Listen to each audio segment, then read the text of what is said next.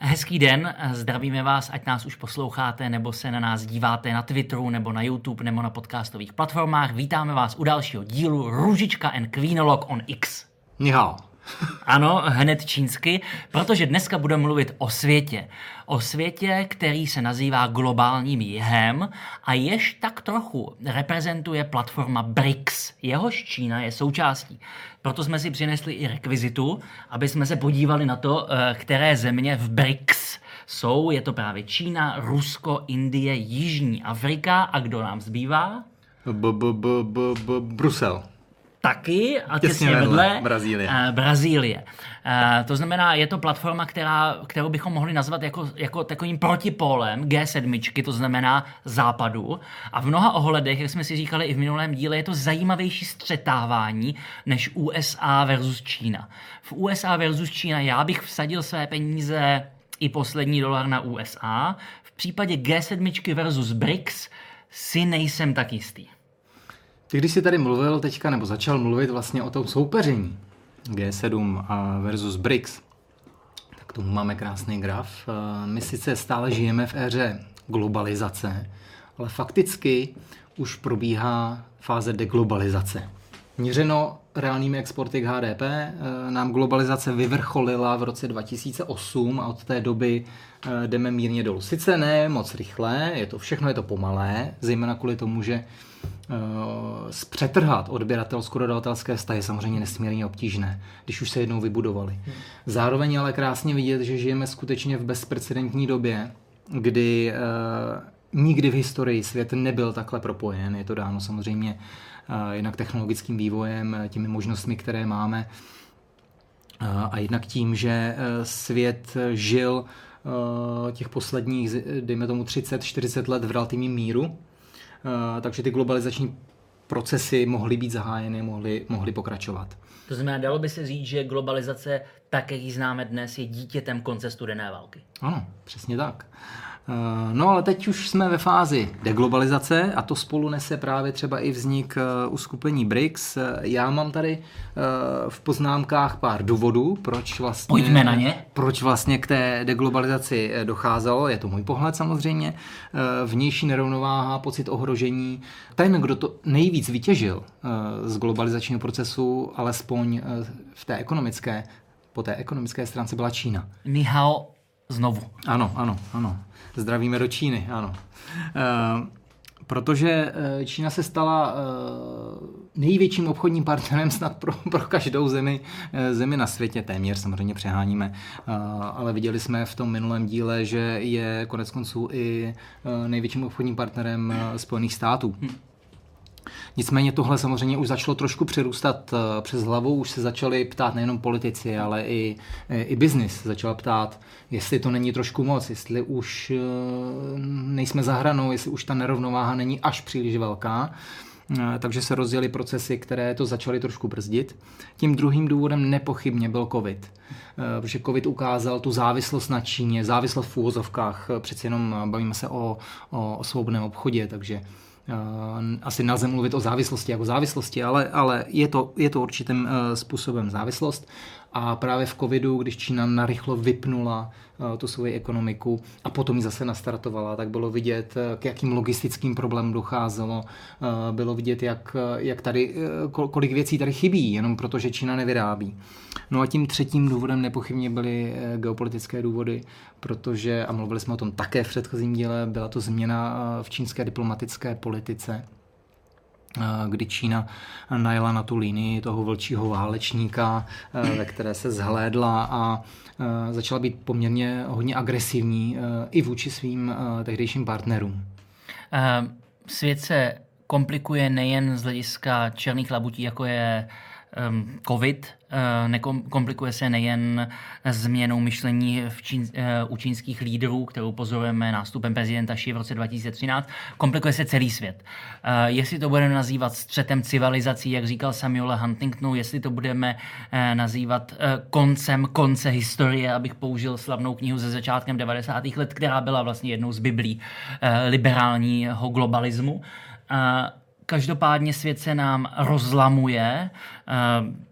v mnoha ohledech to není bipolární svět, je to multipolární svět, protože Brazílie má ego dostatečně vysoké na to, aby řekla ne jak USA, tak Číně, když se mu bude chtít. Premiér Modi v Indii samozřejmě hlásá už nejen teorie o hinduismu, jakožto tak trochu nadřazeném náboženství, ale kdo jste viděli poslední mezinárodní vystoupení premiéra Modiho, tak už neříká Indii, ale říkají Bharat, starý význam, který ukazuje na to, že Indie má lokty v celém širším regionu. To znamená, svět se nám rozlamuje a v tomto ohledu ty takzvané střední mocnosti, máme ty superpowers, ty velmoci Čína a USA, ale i ty střední mocnosti hrajou nějakou roli. A do toho nám přichází BRICS. Ano. Tady vidíme těch 5 zakládajících zemí, takže zleva snad to nepopletu, Vladimír Putin. A už jsem začal špatně. Vidíme tady Indii, Čínu, Jižní Afriku, Indii znovu. To je prezident Lula da Silva z Brazílie. To je samozřejmě Brazílie. Takže Brazílie, Čína, Jižní Afrika, Indie, Rusko. To jsou sice zakládající země. Tohleto uskupení vzniklo v roce 2010, ale ten název BRICS, ještě bez Jižní Afriky, ten byl použit už dřív. Použil ho jeden analytik americké banky Goldman Sachs, už tuším v roce 2000 nebo 2004, tak nějak. A chtěl tím označit ekonomiky, které budou hrát tu největší roli ve světové ekonomice v blízké budoucnosti. V roce 2010 se k nim připojila právě Jižní Afrika. No a dneska, ty jsi tady dal krásně, jak vypadá vliv té organizace v tuhle chvíli. My za chvilku budeme mluvit o tom, že u toho nezůstane, takže je to pěkný jako odrazový můstek. V zemích, těchto 5 zemích, že 42% světové populace zaobírá 30% světové půdy. Vyrobí se zde čtvrtina HDP, přičemž drtivou většinu tady vyrobí dnes Čína, ale ano. Ono se to bude měnit. S tím samozřejmě, jak se bude rozvíjet zejména Indie, Brazílie, tak to jsou 2 velké ekonomiky, které asi mají před sebou zářnou budoucnost. No a samozřejmě zase díky Číně velkou roli hraje tohle uskupení i v mezinárodním obchodě. Ono jak je o to, že ve chvíli, kdy nám vzniká multipolární svět, tak já jako ta střední velmoc, proč bych nemohl hrát jeden večer mariáž s jedním a druhý večer mariáž s druhým? To neznamená to, že třeba Indie, která má dlouhodobé, hluboké problémy ve svých vztazích s Čínou, se najednou stává čínským protektorátem v rámci BRICS a půjde proti G7. Ne, ale znamená to fakt, že proč bych nemohl budovat i tyhle vztahy, pokud jsou pro mě ekonomicky nebo politicky výhodné. A ono to výhodné je. Nepochybně. Spousta těch zemí uzavírá, nebo tyto země mezi sebou uzavírají bilaterální dohody, které jsou... V minulém díle jsme se bavili o tom, jakou roli hraje yuan v mezinárodním finančním systému. Žádnou. A právě to se snaží napravit třeba i bilaterální dohodou s Brazílií, která byla uzavřena, teď nevím, jestli minulý nebo tenhle rok.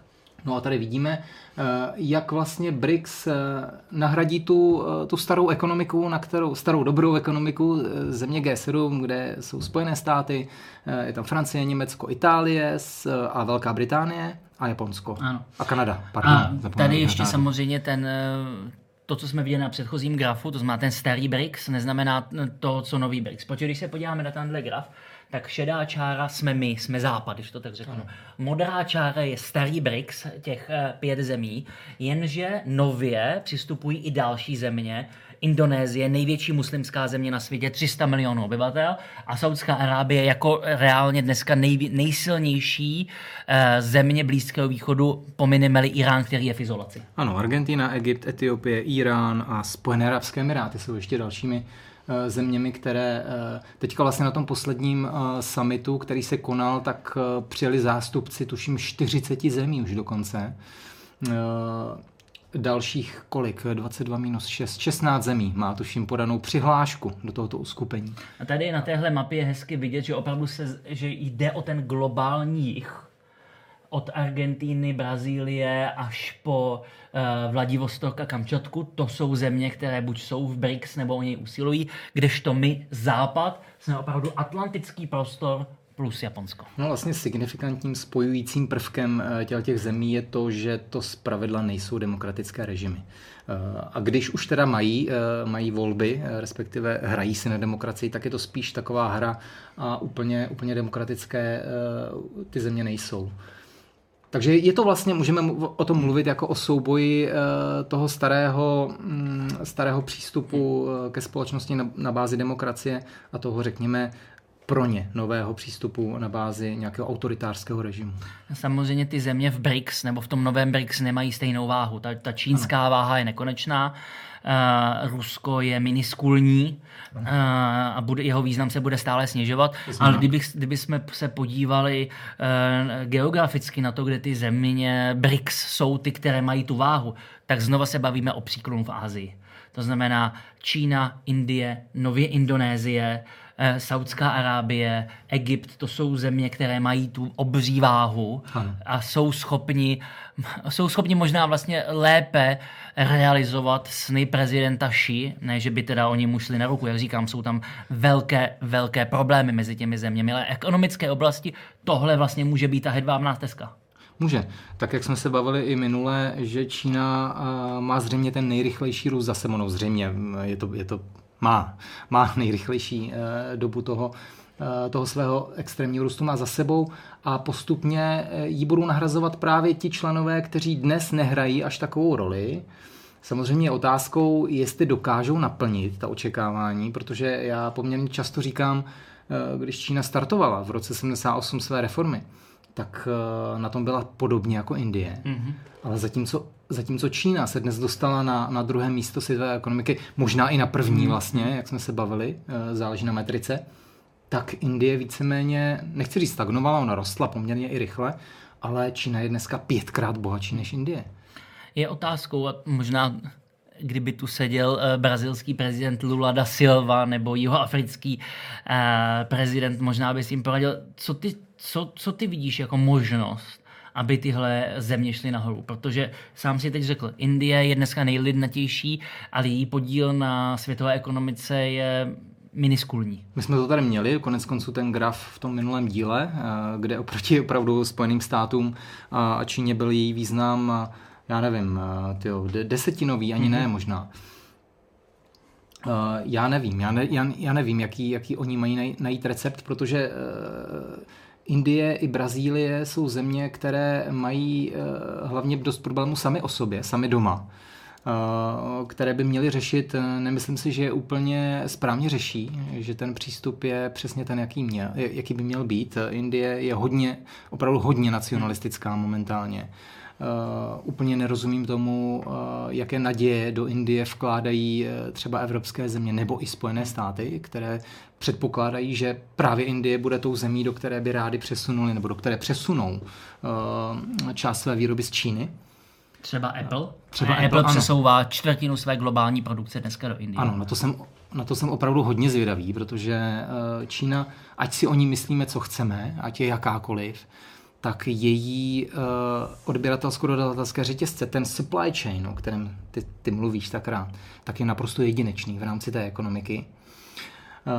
Jsem opravdu zvědavý na to, jestli Indie dokáže tohleto naplnit. Mimochodem i kvůli tomu, že má úplně jinou strukturu obyvatelstva co do vzdělání, má úplně jinou strukturu ekonomiky jako takové rozložením těch center. To je diametrálně odlišné. V případě Brazílie je podle mě úplně ten největší a kardinální problém, aby si stabilizovali fiskální a měnovou politiku. To je naprosto zásadní, protože pro všechny jihoamerické země naprosto bez výjimky je typická vysoká inflace.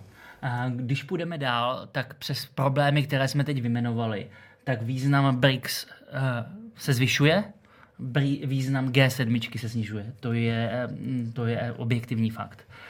Samozřejmě, kdybychom k té G7 opravdu připojili Západ jako Západ, chybí nám tam Austrálie, chybí nám tam Korejci, chybí nám tam evropské země, Kanada, tak samozřejmě by to vypadalo jinak. Já si myslím pořád si myslím, že se všemi problémy, které máme, Západ mnohokrát v historii v posledních 200 letech ukázal, že když přijde skutečná krize, tak se dokáže k něčemu vybičovat.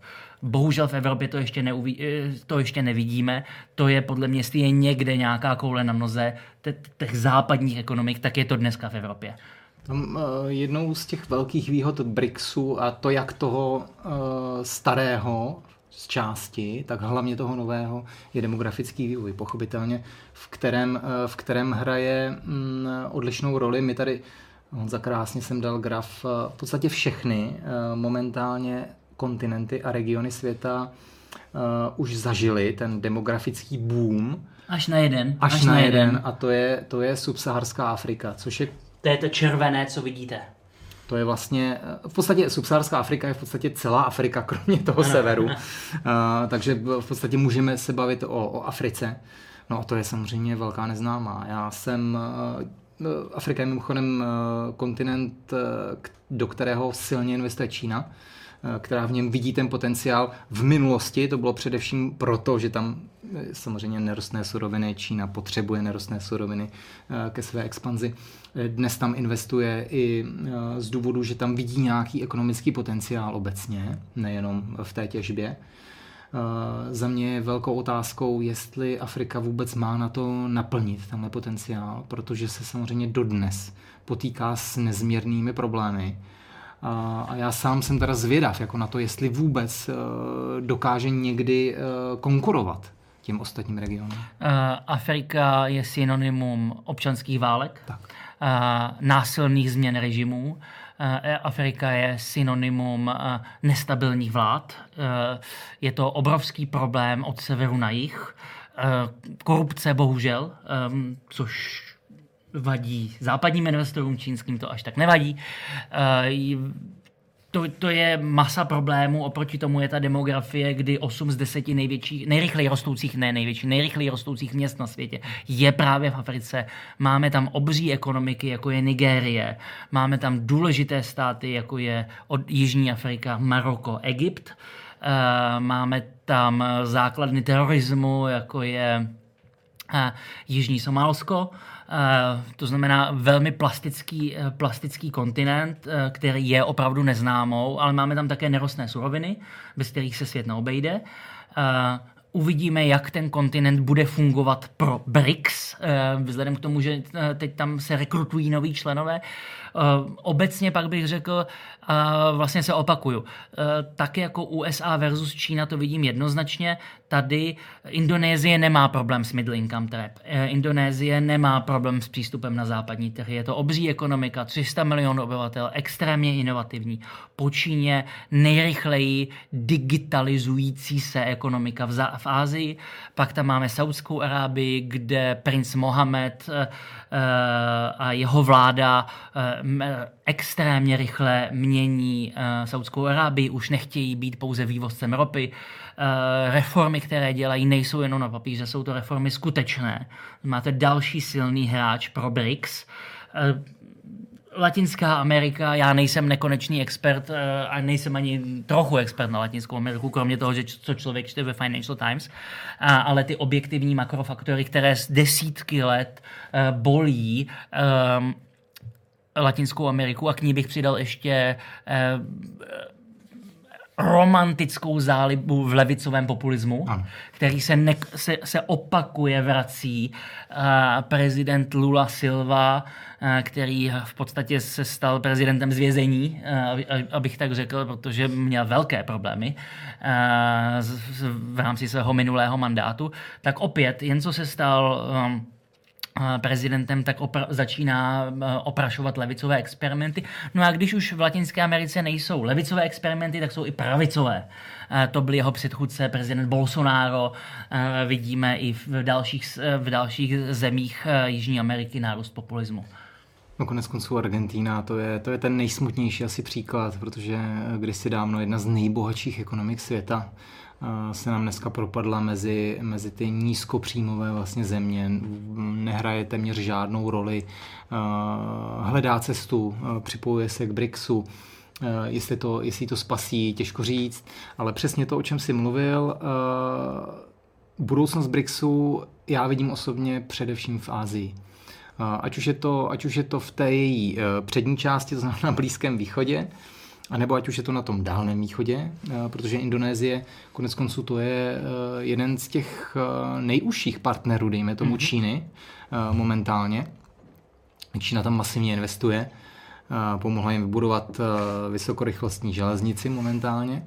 To je jako největší počin z poslední doby.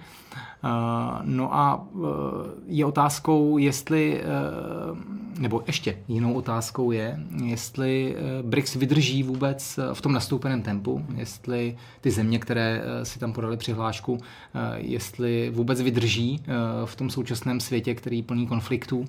A sám nevím, jak na to odpovědět, protože já obecně jsem zastáncem toho, že predikovat budoucnost je možné tak maximálně na rok, možná na 2, když tomu někdo opravdu detailně rozumí, ale delší horizont neodvažuji ani odhadovat. Dneska upřímně z toho mám trochu guláš, protože je extrémně složité se ve 30 minutách bavit o Číně, Indii, Jižní Africe, Brazílii a Saudské Arábii. Člověk skáče z tématu na téma. Ale věřím, že to dává smysl ve chvíli, kdy malujeme ten velký obraz. Ten obraz dneska nemůže být bez globálního jihu a bez uskupení BRICS.